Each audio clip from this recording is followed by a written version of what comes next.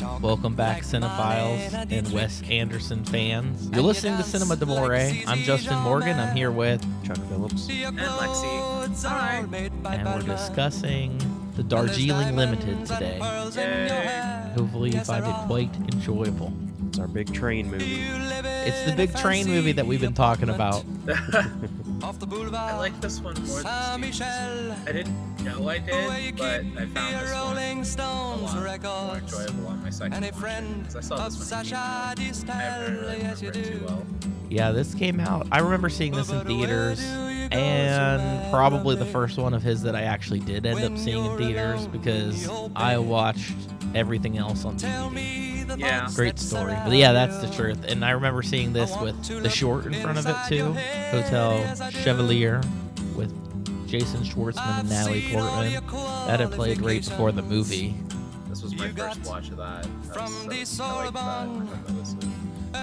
Except the subtitles get missing. I know that you can't see Chuck because this is a podcast, but Chuck has very Jason Schwartzman looking hair right now. It's like combed over. I can't explain it. It was the look I was going for there. It was my inspiration. Yes, and Lexi kind of looks like Owen Wilson. There you go. There you go.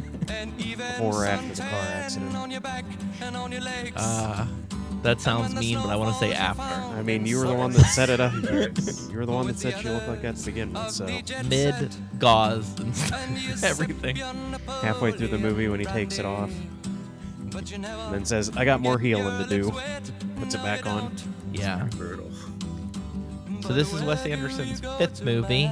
He doesn't have very many, to be honest. I think over like everything that's been released now, French Dispatch is 10 or 11. I always thought of him like a 90s filmmaker, but he really, I mean, he technically was. 98's the first one, right?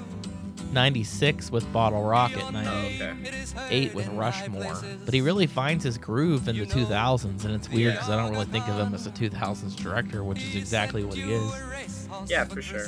I think he's a pioneer of like I talked about before, he's a pioneer of that era of cinema where there was that kind of like artsy, hipstery kind of like theming going on with like, you know, Perks of Being the Wallflowers and that kind of stuff. I think it all comes from him in a lot of ways.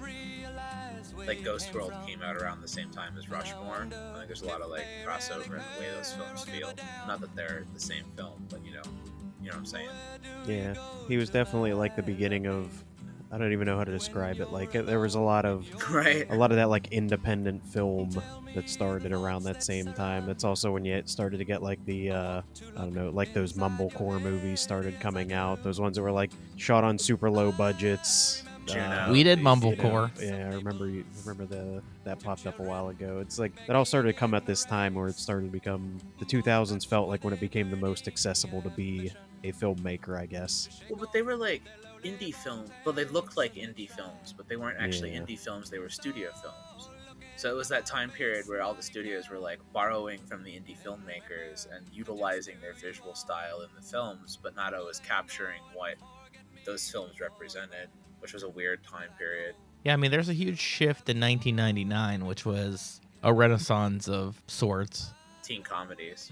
And I think just like everything after that, they have to do something to stay fresh. Yeah. I don't know what the next thing is going to be, but Wes Anderson is like one of those few where people can't replicate his style and his humor. It's more than just what it looks like. He pulls off a very distinct style, but he can get the humor just right. Yeah. And I think the Darjeeling Limited is a great example of well comedic timed movie with all, it might just be the cast too, but Yeah. Absolutely. everybody beyond the three brothers in this movie. Owen Wilson, Jason Schwartzman, and Adrian Brody, who actually all seem like they could absolutely be brothers in real life. Right. They look like they're of the same gene pool for some reason. They had really great on-screen chemistry. There was a very natural quality about the way that they were with each other. Yeah, they legit felt like brothers or family in some sort. Yeah, I enjoy the way, like, especially early on in the film, kind of just to show their growth, but like in those early scenes where there's constantly two of them that get separated, and then they always tell someone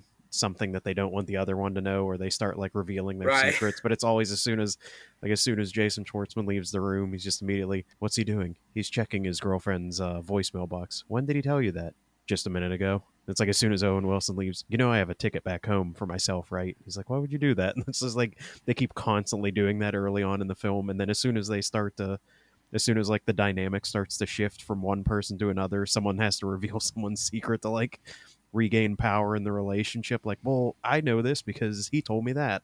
Right, because in the film, their father died a year ago, and it kind of tore them apart. So they haven't talked in a year. So it's about more than them bonding, but they all have like these great trust issues against each other, which is actually interesting because it's that and an element of jealousy. That's like the two things that I constantly see.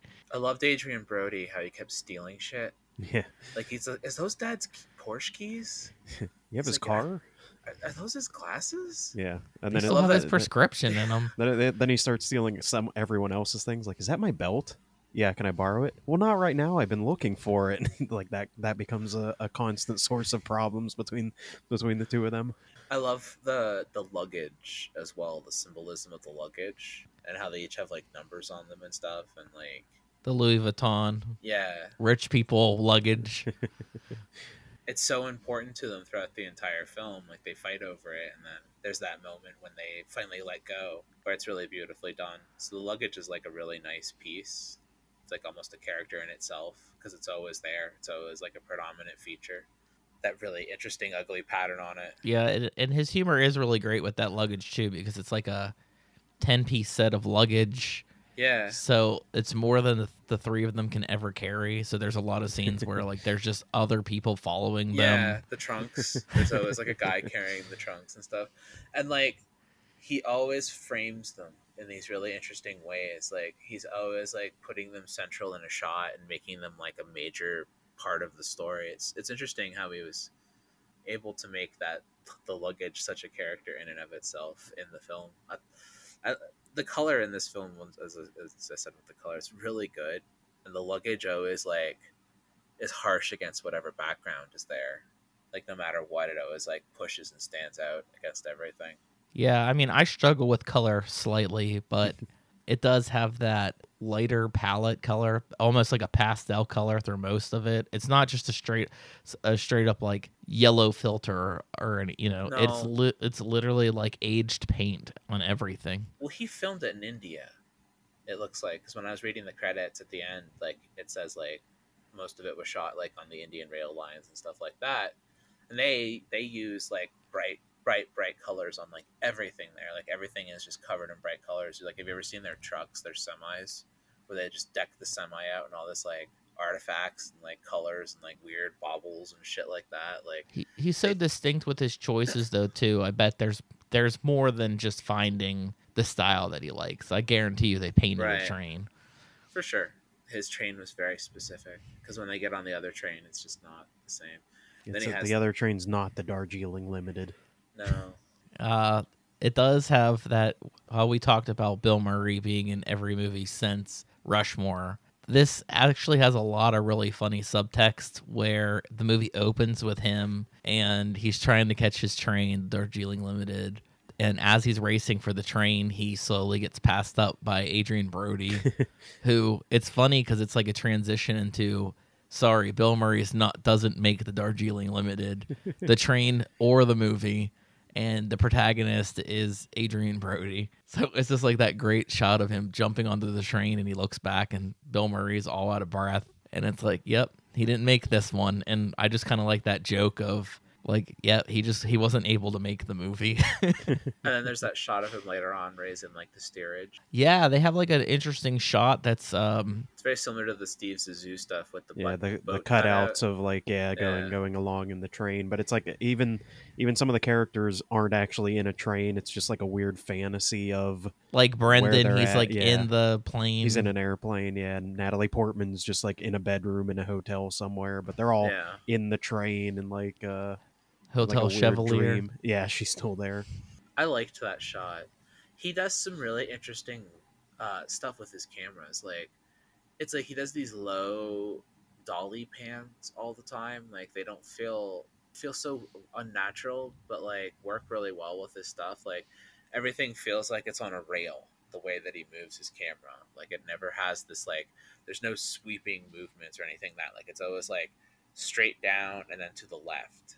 Like everything has a hard edge to it, the way he frames his shots and stuff like that. Like there's never softness. Do you know what I'm saying? Yeah, and there's a really cool shot too when the train is broken down, or AKA lost, when the train is lost. Yeah. And there's a really cool transition of the way that the camera like makes this, I don't know, 45-degree angle turn. Yeah. And then it's the three brothers walking. Like they're walking in a very unnatural way, but cinematically it almost feels like a change in the shot. Like it would normally be a cut, but they actually just reframed it to make it interesting in a different way. And I thought that was pretty cool. There's a lot of stuff like that throughout this movie. Some of it's like so well timed. It's almost like the cameraman is a little bit, the Steadicam operator is a little bit more insane on this one, where like the character beats, it's very important about where everybody is at any given moment, and it's a little chaotic because there's a lot of background characters and stuff getting in the way. I mean, there are shots that they do inside of their little cabin on the Darjeeling, and the camera, like I said, like it'll go down and then it'll do like a hard pan left and then it'll come like up again. And you're like, that's such a small space to be doing like the kind of like shots that you're pulling in what you're getting away with. And I just loved it. Like, I liked this one more, I said before, more than Steve Zissou. I thought Zissou was really good, but I felt like this was like you said before, like the gelling of everything that he's kind of done previous to this coming together in this really fine soup. And I feel like all like the best elements of his films really came out strongly in this film, and this was kind of almost like his like masterwork. If you want to like see like one of like the best examples of like how a Wes Anderson film's composition comes together or what have you, like I think this one's like so perfectly done because he brings like that, and it ends with the fucking like terrible drama. There's like the terrible drama sequences. He does like a really good job like of like following the progression of like starting light and then having like the middle with like the growth, and then there's like the third act has like extreme drama, and he follows that like really strict like play structure in his films, even though they're filmed. Yeah, I mean, one of my favorite shots that brings us back to this flashback is that there's an instance where they were kicked off the train and they come across these children whose raft, I guess like the rope holding the raft across the river, breaks, and they all try to get these children, but one of them ends up dying. And when they end up getting invited to this kid's funeral, it's a good flashback transition to their father's funeral from a year ago. And that's only some things that they've only like talked about through Jack's Jason Schwartzman, through his book or his like little short story where they keep saying like, "Oh, I like how you got that character really well." They're all works of fiction. Yeah, and you get that story where they're like, it seems like the last time that they ever really got to bond, and you also see these trust issues that start to like destroy them. Owen Wilson knowing that their mother is not going to be there, but not saying anything about it. Right. Yeah, he's the one that's clearly trying to take care of everybody. Like he wants to be that parent figure to them. By going to the kid's funeral, that gives them closure at the funeral that they didn't really get to like go to and experience for their father. So like they also had that like bonding moment of like closure that they didn't previously get from their other experiences, so to speak. He does that's like one of my favorite shots that he does is when they're leaving the funeral, and it does that weird where he just keeps panning the camera back and forth, like it looks at the kid in the street, like they're standing by themselves. Then it looks to the side of the street, and there's a bunch of people like walking up to the road. Then it flips back to them standing there, and now there's like 20 people standing behind them. Then it flips back to the kid. Then it flips back across the street, and now there's like 30 people, and the father's there with the two kids, and like just more people keep popping up every time the camera keeps going back and forth. That like the entire village wants to see them off, and respects them, and understands, I guess, that they tried, even though they didn't save one of the kids, but they tried. They made their effort. Which and I enjoy that because it feeds into like the rest of the film, which has been like Owen Wilson was kind of trying to give them like that manufactured experience of India. Like he had Brendan making his itineraries for them and laminating them. Made him bring a computer and a laminating machine onto the train with him so he could make itineraries. Brendan was great. He's not supposed to be seen. He just slips these under the doors, and then the first time he slips it under the door, they immediately open the door and be like, "What are you doing?" It's also funny because he's the only other American that I think we see on that train. So he stands out very badly. Yeah, He's very touristy looking too. Yeah, in the Yeah. opening shot when they're getting on the train, you see him in the bunk on his laptop, and I was like, "Who the fuck is this guy?" And then later on, he's at the door, and I'm like, "Oh shit!" Yeah, Alright. that the first time you see him before you see the brothers. It's literally when Adrian Brody is getting on the train for the first time. He goes right past that guy with his alopecia, yeah, aka his albino disease. yeah. Why are you so bald, Brendan? Poor It's guy. my disease. Oh, that's right.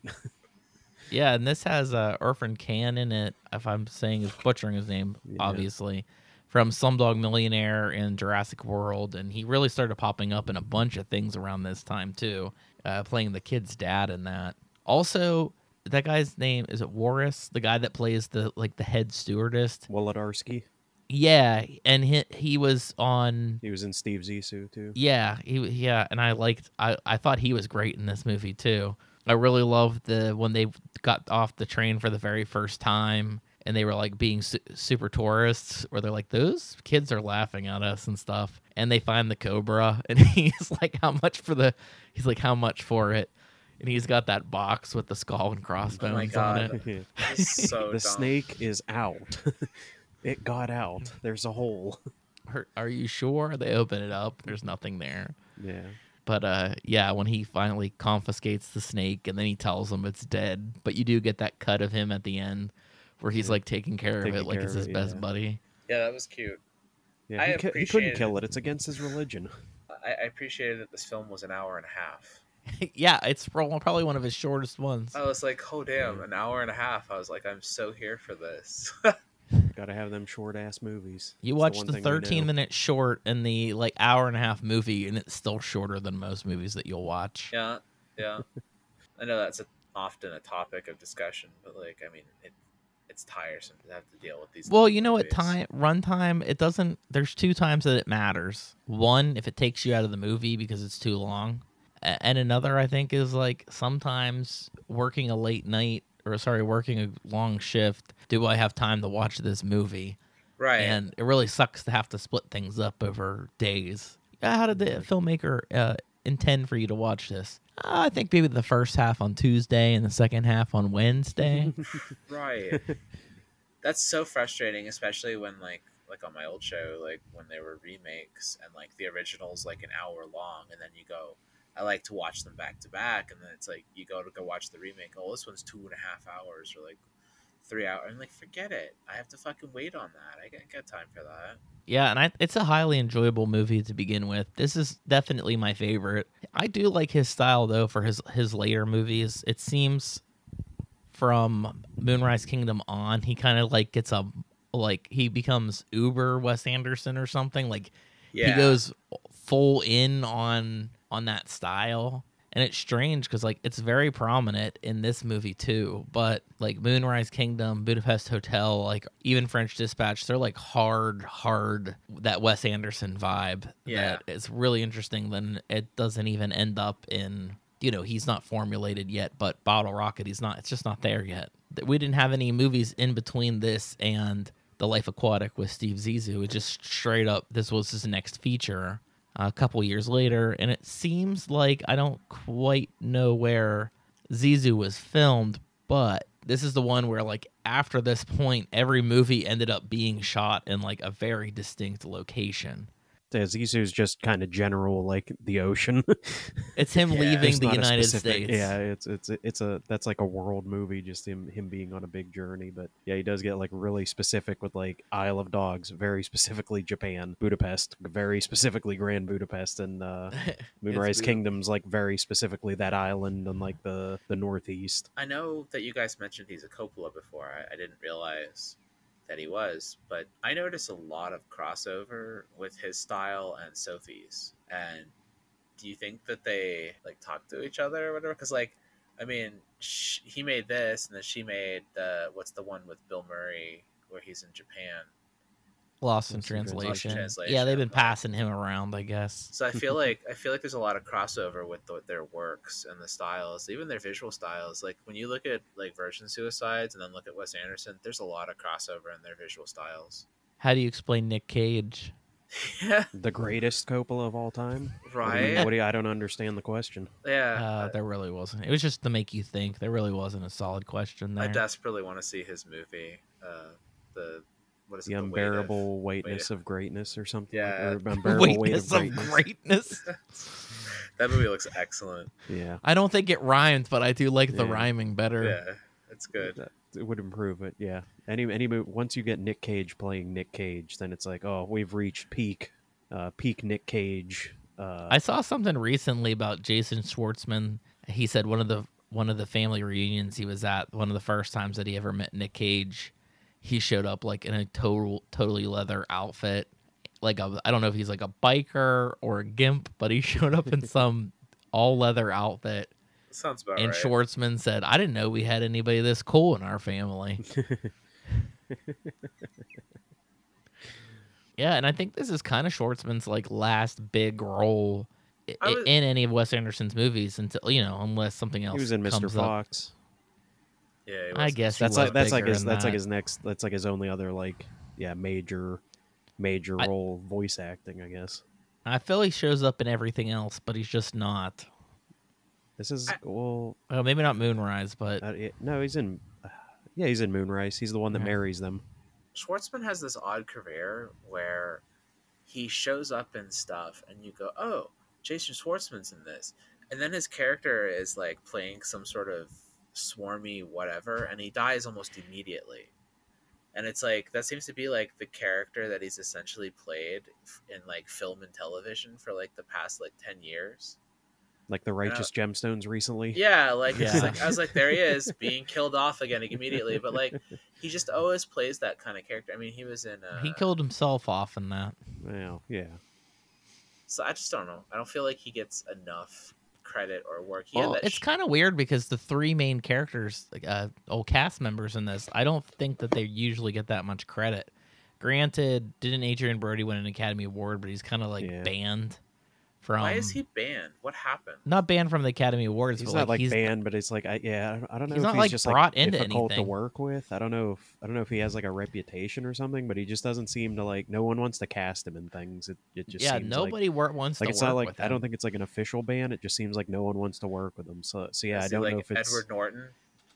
I don't know because I've never heard any stories where like directors have said like, oh, Adrian Brody's like impossible to work with. It's just Well, like I've never it heard he's just- an asshole or anything. Yeah. I know either. he got banned from SNL for something that he said. It was because he put on the Jamaican thing when he introduced, I think, like Big Sean or something like that. Like he specifically was like, "I'm putting on the dreadlock wig and I'm going out there," and they were like, "Please don't," and he was like, "I'm doing it anyway," and then like went out and did like a fake like, "Hey man, it's Big Sean," and they were like, "Never, he will never be on this show ever again." That's so good. He does weird stuff like that. He was also in that. He was in that movie made by the ShamWow guy. Really? I The can't- ShamWow guy made a movie. Yeah, it's a bad movie. It's like it tries to be like a half prank movie, half like goofy movie. Michelle What? Rodriguez is in it too. I'm Ugh. gonna have to look up the That name. doesn't make it any better. No. I'm gonna have to look up the name, but it is like a really bad. He plays a detective that like his whole like the whole joke of it is like that he makes like a lot of like gay innuendos or something like that, but like says it all like with a straight face, like doesn't think it's weird at all the way he says weird things. I think it came out around the same time as that movie 43, and they felt like very similar where it was just like, we'll just throw a bunch of stuff into a movie and call it a movie and just pretend like it's okay. The one that had Halle Berry for some reason. Yeah. Just So Googling they- ShamWow guy movie. Yeah, he definitely won an Academy Award for The The Pianist, Pianist, yeah. which is a highly popular movie that nobody has any problems with. It's It's a called great film. Inappropriate Movie. They specifically highlight APP for app and has a picture of a cell phone on it. Lindsay Lohan's in it as well. Oh, And shit. Rob Schneider Oh god. and the His ShamWow fir- guy, of course, because he cast himself in his own movie. His first movie ever was New York Stories, but I wonder what story he's in. That's the one with Woody Allen, Scorsese, and Coppola. Maybe the Coppola I feel like one. probably he's probably in the Coppola story. Well, the for whatever Coppola one's reason. the one with the little girl, so I can't really remember. That's the one I remember the least, and I don't think he wouldn't be in the Woody it Allen was the worst one. one. He wouldn't be in the Woody Allen one because that's very specifically, like, basically just Woody Allen by himself in that one. Well, that one has Larry David in it, I remember, and Yeah. Nice. the Scorsese one is He that could one's be in probably the- like he could Nick be in that Nolte one, and- like somewhere in yeah. the background, maybe. I don't think Oh, he's in. maybe. I'm like 99% sure he's not in the. He's not in the Woody Allen one at all. Again, unless he's randomly in the background. yeah. I'm looking because like he had that small bit in Midnight in Paris, which was great. Predators was like, can he liked be an Predators. action hero? I thought he was great in that. Predator. Everyone's great in Predators. Like That movie even was good. I I like liked that I movie. like Topher Grace, who I don't even really like in most things. Like That was, he's, I I thought he just was good. I like him in it. Like I genuinely enjoyed that Predator movie. I'm I'm trying to look up what that movie Thought it was was. great. I think it's just called Clean. It's the one where he's like has like some sort of revenge plot or something. I have no idea. Do you Don't know like how about that Rob one. Schneider has become some sort of right wing crazy person and created that weird sitcom that it was What like the some hell sort does of- that have to do with Adrian Brody? He was in that other movie. He was in the ShamWow Guy movie. Yeah, you brought up the Oh Sham my Guy movie. God. We've connected them. They're We've connected. them. They're together. That's right. They did some. I they mean, did some this is film work. So he hits like this really strong period of films after The Pianist where like kind of popular where he does The Village and King Kong. I really like The Jacket. But it's like, yeah, and then all of a sudden he just He fucking just like falls. drops off. Yeah. The Yeah, Jacket by, He was was like- in. good. He was I in that liked that. movie Giallo. That was. Yeah. What's his name? Argento.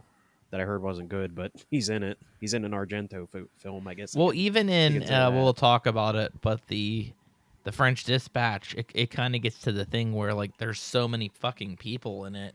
His role is like small, like maybe a minute of screen time, you know?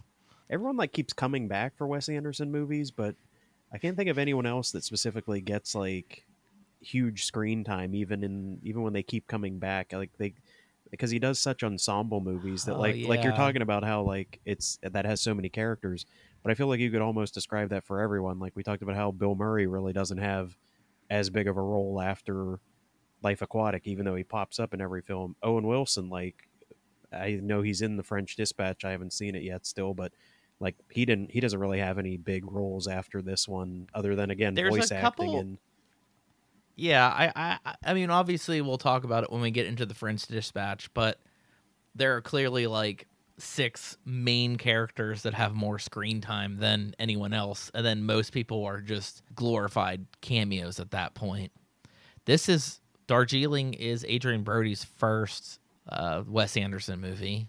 I guess technically Natalie Portman, but I don't remember her coming back. think she's in in That anything. seems to be like directors when they get to a certain level, they make these movies and they just like because they're so well connected, everybody's like, I want to, and so they'll just like fill their movie with these celebrities, and they'll be in the screen for like 3 minutes. Like Sin City is a great example of that. Like the movie's just jam packed with like great celebrities being poorly utilized. people and there every, for like 2 seconds in the Yeah, and background. it's like well, wouldn't nothing's you want bad, to do it but, too? you know. Like if you were like, there's certain directors that I think as an actor I would be dying to work with, and it's like you're in this David Lynch movie, you're the janitor. I'd be like, all right, right, janitor it is. right.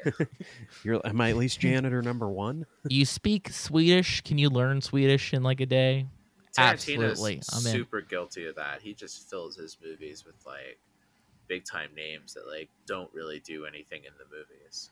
But I feel Wes Anderson's like worse in the way that he'll literally have it's like a 1-line bellhop or something, Or or a what, guy at a Tilda Right. Swinton in Grand Budapest Hotel that's like practically dead at the start and then dies within like 2 minutes. I don't think she has a line in that film. She's basically just a corpse in that movie. Yeah, some of them are just like so quick, and at least like when Tarantino uses somebody, I think of Once Upon a Time in Hollywood, Bruce Dern, he's got like a good 3 minutes, you know? He might not be in it very long, but he does have more screen time and some lines than he has a good performance in there, you know? Yeah, I don't know though, because I kind of like, and I guess I'll talk more about it on our next one. sometimes he's able to like focus on people that wouldn't normally be the stars, and in that case never really were stars again. Right. And all these big names are all the side players, and like they're all fantastic. I don't know if I brought this up before when we were talking, but Gen Z is very into Wes Anderson, and I think like when we talk about film and like the future of film and like how do you make film appeal to Gen Z and market to them, I think Wes Anderson's kind of an answer because they like Wes Anderson films in A24. So they don't want to watch bullshit. They want to watch like stuff with substance to it. Like they aren't watching Marvel movies. They're watching Wes Anderson movies and A24 films. And I think that's really interesting when you think of like marketing because like, you know, they're over here just shitting out these $1 billion films when they could be making these $10,000 films, or I'm sorry, $10 million films. And if they just kept producing $10 million films with independent directors, they would have much better turnover in the theaters because if you make 20 million from the box office, then you broke even, right? You made your money back. So it's like your goal should not be a $350 million remake of anything. Your goal should be, I'm going to make $10 million films. Like when on my show, I used to talk about Jordan Peele all the time. It's like I'm not a fan of Jordan Peele, but I have a lot of respect for Jordan Peele because Jordan Peele's over here making $10 million films. And I mean, I think the dream. I'm sorry. I think the dream too is that they can sell something by like the director's name, or in A24's case, this distribution company. They can use that to kind of sell their stuff. Right. But it only lasts for so long because in recent memory, there was that period of time where M. Night Shyamalan's name kind of had like a bad notation to what you know you saw right from M. Night Shyamalan, and people are booing at it in the theater. Yeah. So after a while, they're like, let's take his name off of things for a little bit, and then we'll start slapping it back on. Right. Yeah, I think you get that with a lot of things. So like even with A24, like I feel like eventually they'll get, because that was even the same thing before them was like Miramax. Like it was one of those like, oh, if you saw Miramax, it's even the joke in Jay and Silent Bob Strike Back. I only thought Miramax made those high quality films like The Pianist and The Crying Game. Like it's like they even make fun of like oh, Miramax, it's a top shelf company. Like they make good films, and now that company's completely, it got bought out and it's nowhere to be seen, and the people probably don't even remember it, or some of those other companies that Lionsgate cranked out. used Yeah, to be, Lionsgate's a great example. When they first came on the scene, Lionsgate could do no wrong. There was like a good like 10-year period where if anything Lionsgate put out, I was immediately. I keep trying to think who was the one. It's another one from the '90s. They did like a lot of like Robert Rodriguez's films, like Dimension. The Faculty, Dimension. Yeah, Dimension was like another one. It's like if you saw that Dimension was actually on it, you're like, oh, that's gonna be a good movie. That was owned by Disney, so like certain films that kind of got a little too risque, they're like, it's a Dimension movie. Dimension movies are some of the best horror movies in the '90s for sure. So I feel like it's. And now A24 is actually one of the, like you see A24 in a horror, you are it's weird because it's a distribution company, and all the trailers are for things are like terribly inaccurate as to what you're about to watch. Yeah. I watched Lamb, and I thought Lamb was very good, but the trailer for Lamb was like the worst representation of what that movie was. Like, I think they're playing the Beatles, and it's all very happy, and it's like the new horror film from A24, and I'm like, is it a horror film? It turns out it is a horror film, but... I mean, then there's those films that they have that you don't even know that they're putting out, or that they're whatever, and you go to watch it, and you're like, oh, this is gonna be good, like mid-90s and things like that. Like Minari was really good too. They did such poor marketing on that, but like at the same time, like it was such a great movie. But I think more than anything, like I was talking about how do you make movies more appealing to the younger generation, and how do you keep film in theaters and stuff like that, because they don't give a shit, they don't want to watch this stuff. And it's like, Wes Anderson movies and A24 seem to be the answer. Like what they want is they want that like creativity and that like sort of light style. Like his movies are really light. That's one nice thing about a Wes Anderson film is that you know whatever you're going into. Like even though you're getting that three play act structure, like you're still gonna get a fairly light film in comparison to like something that's like really deep and hard to like sit through. Like they're not dramas. They're all light movies in some way or another, even though they have like dramatic elements that come up in them. Yeah, and I think honestly that is kind of like what I connect to the most in movies.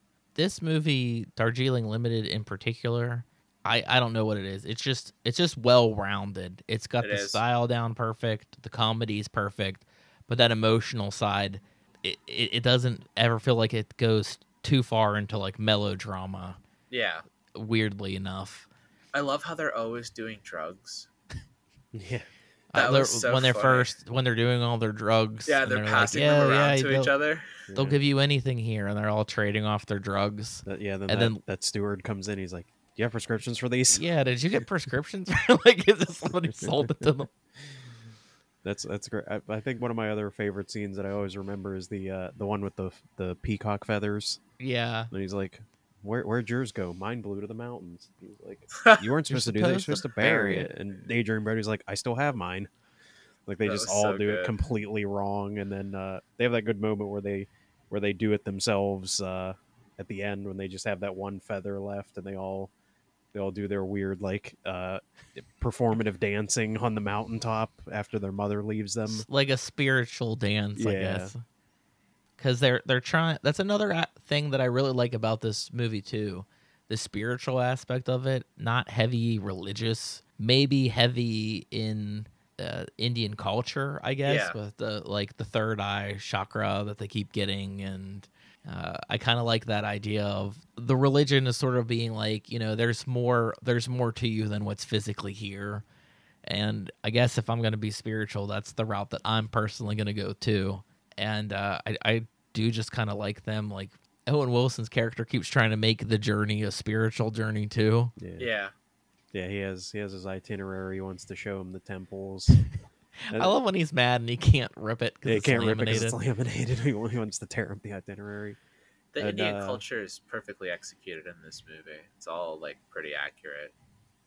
And like super into Indian. Yeah, it doesn't seem offensive for them being there, and I feel like it easily could have been. Especially it's like rich white guys in India. Is it really what the movie could be? And I do kind of like that flashback too, where you see how spoiled they kind of were, like where they're coming from. Because I like that it doesn't start that way because they almost seem kind of very unlikable in that moment, and they seem more down to earth with what's currently going on with them. But yeah, it's weird. It's like it's them holding back emotions from each other. That moment where Adrian Brody takes off with his brother's story so he can read it and cry in the bathroom where he can like relive the experience. A lot of great little moments like that too. Yeah. And then go ahead. Their ultimate journey is to lead them back to their mother, which I really enjoy Angelica Houston in this film as like they kind of all seem mad and they kind of keep talking about how their mother abandoned them, and they almost like kind of try to make her like to be the bad guy, but then when they do finally get to her, and she has like a lot of good points of like, there's other people that needed me more than you did. Like I raised you already. You all grew up. You were fine. Like, and but they still obviously never truly got over that. And one of my favorite things is how you get to see where Owen Wilson got like some of his things from, was like when he'd order things for them. Let's see, I'll try the steak, Jack. You like chicken, and I think you'll have the fish. And he's like, quit ordering for me. But then as soon as you see their mother, she tells them what they're going to have for breakfast in the exact same tone. Like, Francis, you like eggs. Jack, you like cornflakes. I'll have it out for you in the morning, which is like the exact same way that Owen Wilson tried to do. So, Chuck, are you familiar with what the Bechdel test is? Yes. Did this movie pass the Bechdel test? Absolutely not. I didn't even have to stop and like think about that. I don't think. I don't. That I guess Rita maybe is like the Rita and Alice and Angelica Houston are They're like the only three female character. characters, and they never talk to each other at all. They're never No. even in the same scenes. That maybe is like one of the few things that I would say. It's not just him, but Wes Anderson in general. I don't know that any of his films do. I was going to say that. I don't think I don't Wes think- I Anderson don't- has any movies that pass the Bechdel test. And Probably not. Not in my thinking. Because I was going to ask it on Steve Zissou, and I forgot. And I was like, Steve Zissou definitely Not when you did only not. have Kate Blanchett. Yeah, like she was the. So I was like, that one definitely didn't do it. And then I was like, this one doesn't either. But then I started processing his films more, and I was like, I don't think he has any.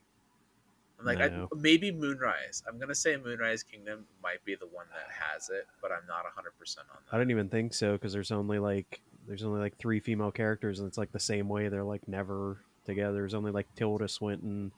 That's so funny. What's her name? Cohen's wife, Frances McDormand. Frances McDormand, and then the daughter. But they're like always separate in that film too. Like, yeah, at least Do you think- I think in Zissou, like Angelica Houston and Kate Blanchett talk, but it's like the same thing of like. I think their conversations about Steve Zissou, so it's like it's still like breaking the rules of like they're only talking about the guy. They don't talk about like their You're own bringing issues. up a huge issue with Wes Anderson. But you know what's interesting Yeah, you is know. that women love his movies. yeah. Yeah. Like it's not like women are like, oh god, a Wes Anderson film. But as you start watching his movies are very male driven films.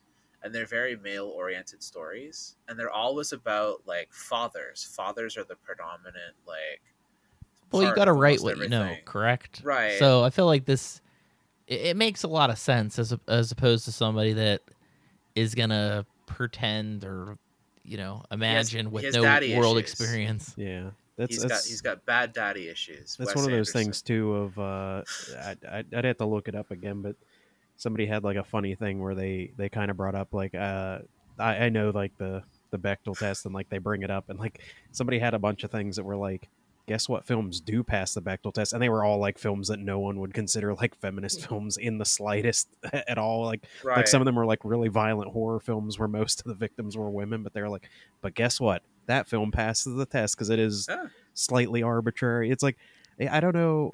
I feel like it's something about the tone, and maybe that's like the Wes Anderson's like a good example of like somebody could say, well, it doesn't pass this test that I want to assess it, but it's like, but did you like the movie? It's like, oh yeah, I thought it was a really great movie. Like I really enjoyed it. It's like sometimes it just doesn't have to pass the test.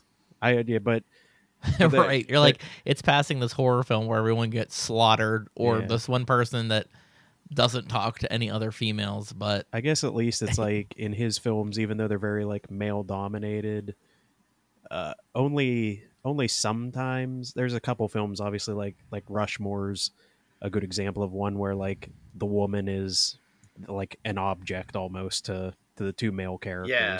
Like that's one, but it's like in some of the same other in Bottle Rocket. That yeah. woman doesn't even speak English. Or So it's like maybe that's where you can see at least like his evolution, and that he gets like further past that to where like the women in his films, they're not as many. There's obviously a more male oriented slant, but they're at least not like they're not just objects to be like ogled over by the characters. He has good female characters. In fact, often when he does have a female character in his films, they are the only female character, and they are the voice of reason throughout Yeah. most of the film. When you look at Zissou, she was the only one with any common sense, logic, or reason in Yeah. the entire group. Pretty much, yeah, both of them. Well, all three women, because like Kate Blanchett has reason. Angelica Houston's like, seems to be the voice of reason, trying to keep him calm, and even the his one assistant, Marianne or whatever her name is, she's like the one telling him like, we can't go through these waters, Steve. We're gonna get attacked by pirates, basically. Like she's the only one that keeps telling him, we can't do that, right? And he's like, we'll go through anyway. And then as soon as they get attacked by pirates, are you doing good? No, I'm not, Steve. I told you this would happen. Like, I it's thought the Indian waitress was a really good female character. She was like really strong, and she was going through her own shit. She like used him the way that she did. It was really well and it did executed, start with yeah. the male gaze too, where he was like, He's I like, want "I'm gonna that fuck her," stewardess. Yeah, and then when she's like, I enjoy when he like walks out into the hallway and he just stands there, and she's like, "What are you doing?" And he's like, "Oh, I was waiting for you." She goes, "No, the whole point of us coming out separately was to not be seen together. Get out of here." Well, I do kind of like that when he kind of like falls for her a little bit is when they're both smoking outside of the train. And I do like when he immediately gets back in, he rings for the stewardess, he asks for something dumb. And he's like, oh shit, I forgot something. He asks for So the savory snacks because that's what they Yeah. ask when he comes back in. They're like, where are the savory snacks? And then she knows later- immediately what he's talking about, but And then, like, way late in the film, he pulls out the savory snacks and is eating them. Yeah. Did you get those from the Sweet Lime Girl? I'm Yeah. actually surprised that we don't see more of her in things because she seems like she She had was really good excellent. charisma to her Yeah. and everything in this. Unless She's it's just Wes probably a Anderson that brought Bollywood her out. actress. Like, honestly, like, I think she is a Bollywood actress. She looks like it. Well, not that she looks. I obviously know, she I looks- know. But yeah, like, I think she is one. So I think the other guy too, the guy who was in Aquatic Life as well, the Indian Probably guy. does a lot. Yeah. Well, that probably does a lot Irfan of- definitely was Yeah. Bollywood that did the Slumdog Millionaire. Yeah, And he recently passed away from like a heart attack or something. He's Yeah. died pretty young. yes, he did. I know who you're talking about. He was a major star. He was like one of the top people. Well, that's upsetting. Yeah, Bollywood's super Because interesting. he was great. I honestly thought he was one of the better parts in that Jurassic World. I don't remember if he makes it in the second one, but God, that movie. oh no, he dies No, in he the dies first in the one. first one. Yeah. Those movies are so dumb. He's really great where he keeps quoting. John Hammond. Yeah, Spare no expense. that's what he said. Yeah. Yeah, right. The biggest things I know him for are this, where he's very serious, and Slumdog, where he's very serious. So it was nice to see him in Jurassic World like that for a little bit. And I think he was in Life of Pi too, but he's like he's Yeah. much smaller in it too. I think he's in the Amazing Spider-Man too, the first one. I think he's The Amazing Spider-Man 2012. Yeah, whatever that was. I think The he's like, first one. Garfield? I think he's like the Lizard's boss or something like that. The Lizard's okay. boss. All right.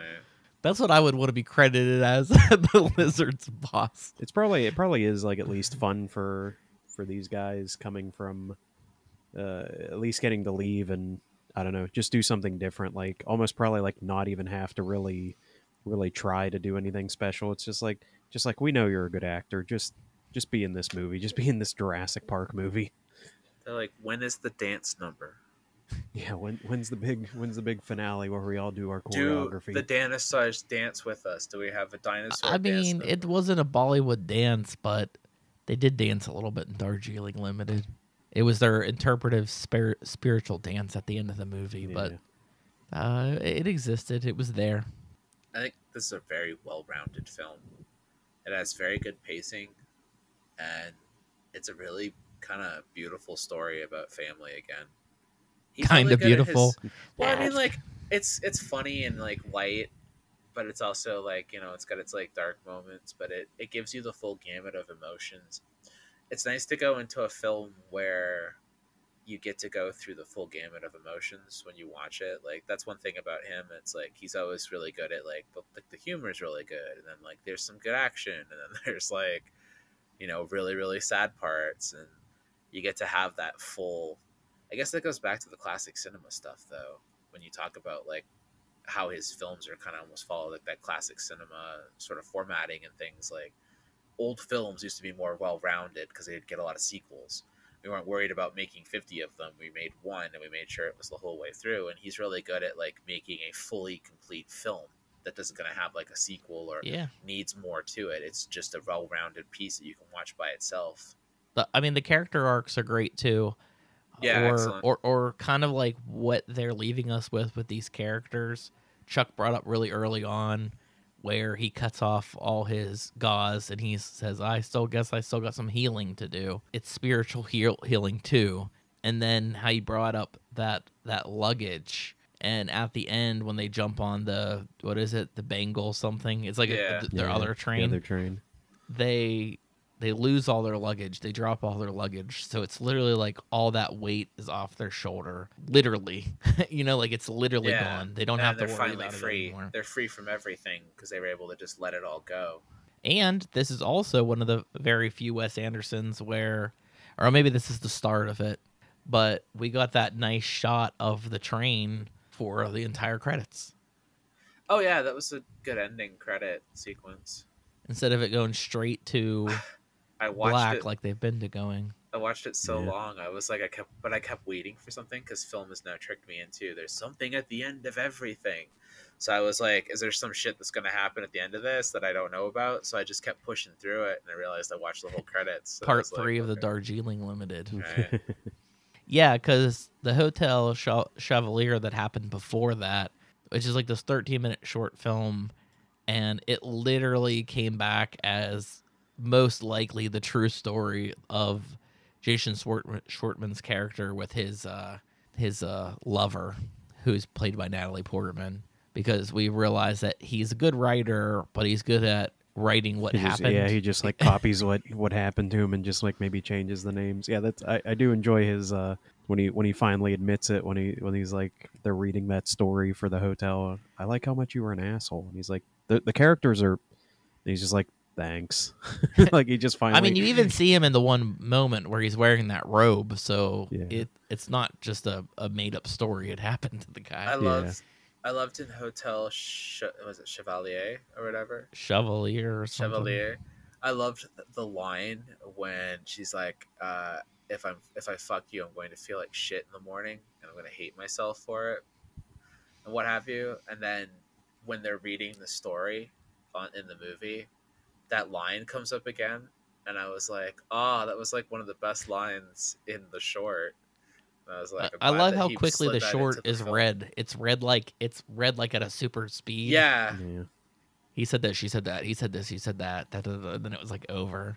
I wish he would That's really do. good. I enjoyed his shorts. He did. I guess maybe that's the only other time he got that much screen time was. I think I can't remember if it was for Moonrise or Grand Budapest where he did that short with Jason Schwartzman as like the race car Race- driver. I think it's I Grand desperately Budapest want to Hotel. see that. I think it's Grand need to watch Budapest. That maybe is like the most, but that one never connected. I was hoping that one was going to like connect into the story somehow, like Where like he's in the the way that Italian this race did. car Yeah. driver. That looks so funny. It's- I it's- desperately need to watch I love it. the great like the random action of like it's like his car blows up off screen and Yeah. he's and like a tire just like rolls away and he just like walks up and sits at the cafe and it's just like well, this is a bunch of crap. Like my car blew up.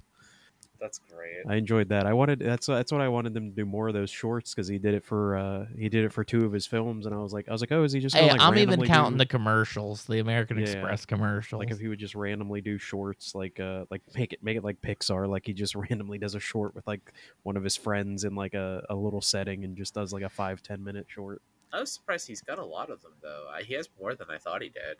He's like going crazy because like his next movie is supposed to be his Spanish movie, I think, Okay. Asteroid City or something like that. Oh yeah, Asteroid City. I heard about that one. I And wanna the see cast that. is like even larger than French Dispatch. I literally think that he's lost At it. some He's point, like, everyone's only going to have like one line, and then they're just going to leave, and then the next person's going to come in with their one line and then leave. yeah, it is. It's gonna be like Slacker or something. No one else. There's no it's just a big picture. There's no overarching plot in the movie at all. Does this one have a cult following like Suzu does? I think it has to because I enjoy the movie, There you go. and honestly, I never see it like a top Wes Anderson film. Yeah. It's always like Grand Budapest or.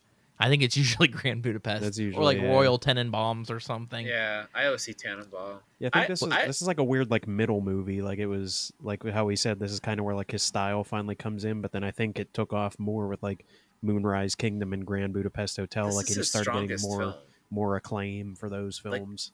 I really think this is his strongest film. Like I was really like, this is a solid movie. Like if you just want a movie to watch, nice hour and a half, really really good storytelling. You want Really, more time? really We got good, 13 like- minutes to add at your discretion. Right? No, it's good. Like I think it's one of his strongest films, and I think when you look at like how much he goes down the Wes Anderson hole later on, like you said, like Whoa. it becomes his own kind of parody in a lot of So things. I want to start the like- next episode, continuing down the Wes Anderson hole. That's right. But yeah, like this is a solid. You should be very proud of this. I'd be very proud of this movie. I think that this would be one of my films I'd be like the most proud of out of his catalog of work. This is the only one I haven't seen from him is Bottle Rocket and the the one that we're talking about last. This first and last. Yeah, so those are my only two I haven't seen. But I just bought it for $10 at Target, so I'm a huge fan of Bottle Rocket. I don't feel like Chuck likes Bottle Rocket that much, but I need to see it. I need to give it a shot. It's the least it's Wes Anderson in character, but not style yet. Yeah. Right. The style's very, very slim. But there's so many moments in Bottle Rocket that I just love when Luke Wilson and Owen Wilson are talking, and Luke Wilson's sister doesn't like approve of of his lifestyle, and Owen Wilson's like, what has she ever done with her life? He's like a 12-year-old kid. I also love them doing their test robberies. Like, the robberies go bad, but their test robbery of the library is hilarious.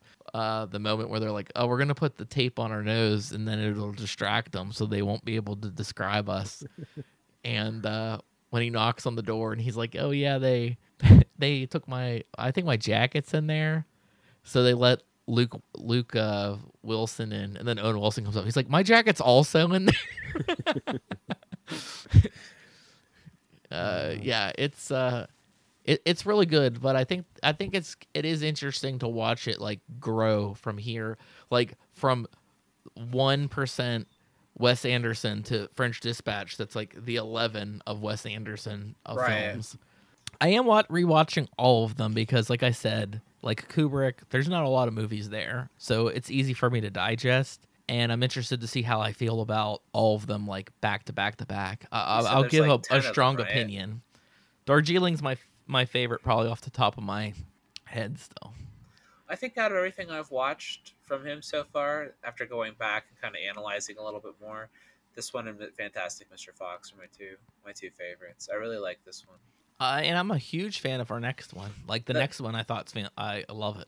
Steve Zissou had moments in it where it dragged for me. I felt like it was just going on a bit too long, and I wanted it to wrap up. It was like, I love everything I'm seeing. Chuck's like, you take that back. Well, but pacing is pacing, and like if it's just a little too long for me, I just kind of start losing interest. Whereas this one held me just where it needed to. Everything happened right when it needed to happen to keep me going and keep me watching. Nice, and hopefully we can keep people listening. We can keep them hooked for the next 2 Wes Anderson episodes. I personally don't have much more to say about this movie. I think we've pretty well covered it. This was the Darjeeling Part 1 episode. Now we're starting the Part 2 episode. All right. Where we talk about our true feelings, how we feel spiritually about the film. Yeah, I mean, obviously there's a number of gags that I can talk about, but this is one of my favorite, not just Wes Anderson movies, but this is one of my favorite casts, like of actors that work well together. They were excellent together. They were a top tier cast. And I think the thing that also really sucks about it is they're strangely, like we talked about Adrian Brody being kind of absent, but there's not a lot of Owen Wilson anymore either. Like I saw that he's in that trailer for Marry Me with Jennifer Lopez, but like he was I don't know. The Marvel show. He was in that one. Loki. He was good in that. Yeah. He was good in Loki. Yeah. Yeah, you are right about that. He was probably the best part of that entire thing. He doesn't have to do anything. He's got that Cars money. Yeah, you're right. Oh my god, I totally forgot that. That's why you don't see Larry the Cable Guy anymore. He's got that Cars money. I'm sorry, I love that Queen Cars Lightning. money. Wow, like ka-chow. God. And that's our Darjeeling Limited episode. I'm Justin Morgan. I'm on Twitter at JJMorgan19. Chuck Finn66. Lexi, what are you on? I'm on Instagram. You can check out polyester, poly_ester.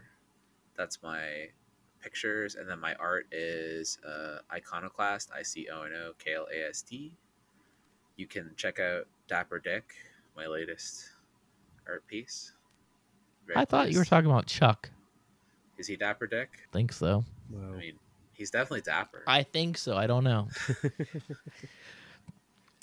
Collectively, we are Cinema d'Amore, at Cinema d'Amore on Twitter, /Cinema d'Amore on Facebook. Follow us there. Subscribe to our podcast wherever you listen to it.